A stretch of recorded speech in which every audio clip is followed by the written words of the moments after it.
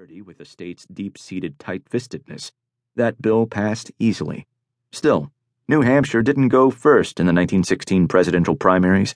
Instead, it followed Indiana by a week and held its primary on the same day as Minnesota's contest. 4 years later, in the 1920 election, New Hampshire had the first slot on the primary calendar all to itself and has enjoyed it every 4 years since. Through the 1948 election, however, few people noticed. They had no reason to pay any particular attention. It wasn't until 1949 that the New Hampshire state legislature finally passed a law whereby presidential candidates' names were placed on the ballot directly in a separate presidential preference poll. It amounted to little more than a political beauty contest, but one that had an immediate and intensely significant psychological impact. The first New Hampshire presidential primary campaign of real consequence took place in 1952. That year, first-term Tennessee Senator Estes Kefauver took on President Harry S. Truman for the Democratic nomination. With the new presidential preference poll in place, Kefauver decided to try to persuade rank-and-file New Hampshire Democrats to vote for him and against the incumbent.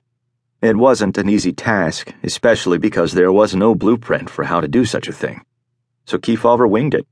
When he made his first campaign trip to New Hampshire, the Democratic challenger approached people at random on the street, asking for their votes one by one. Previously, such a practice would have been considered gauche, and it was still highly unusual. Truman never even set foot in the state before the 1952 primary. Kefauver, on the other hand, was working hard for each vote. Sort of. By the standards of modern campaigning, he wasn't exactly grinding it out, and the locally popular image of him pounding the pavement for extended periods is largely a myth. Kefauver made a grand total of 2 trips to New Hampshire before the primary. His rather minimal exertions, however, did make an impact when it came to generating free media. Truman's political team, meanwhile, didn't mobilize until the last week and a half of the primary campaign. As the president dallied, Kefauver showed off a hint of the showmanship that would presage some of the more theatrical performances of candidates in later decades. His signature accessory was a coonskin cap, which he wore while traveling around to campaign events, sometimes by dog sled. It was pure shtick. The man was a Yale-educated lawyer trying to present himself as a maple syrup-swilling Davy Crockett. But the act worked.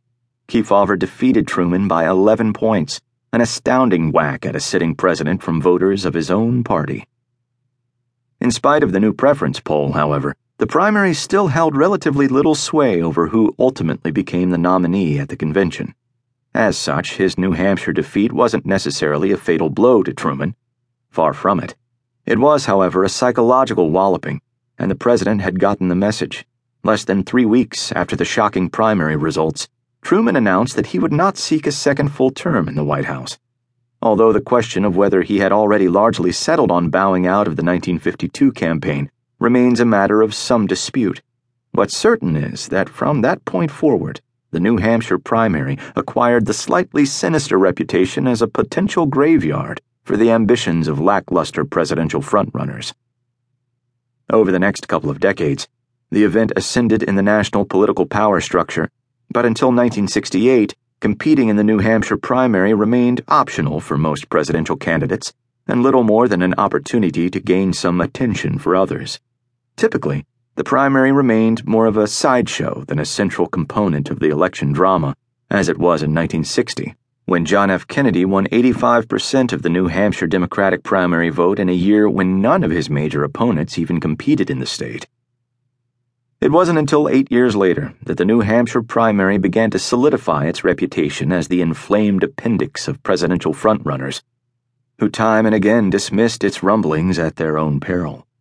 When he entered the Democratic primary race in November 1967 to challenge incumbent President Lyndon Johnson, Minnesota Senator Eugene McCarthy did not circle New Hampshire on his initial list of primary targets.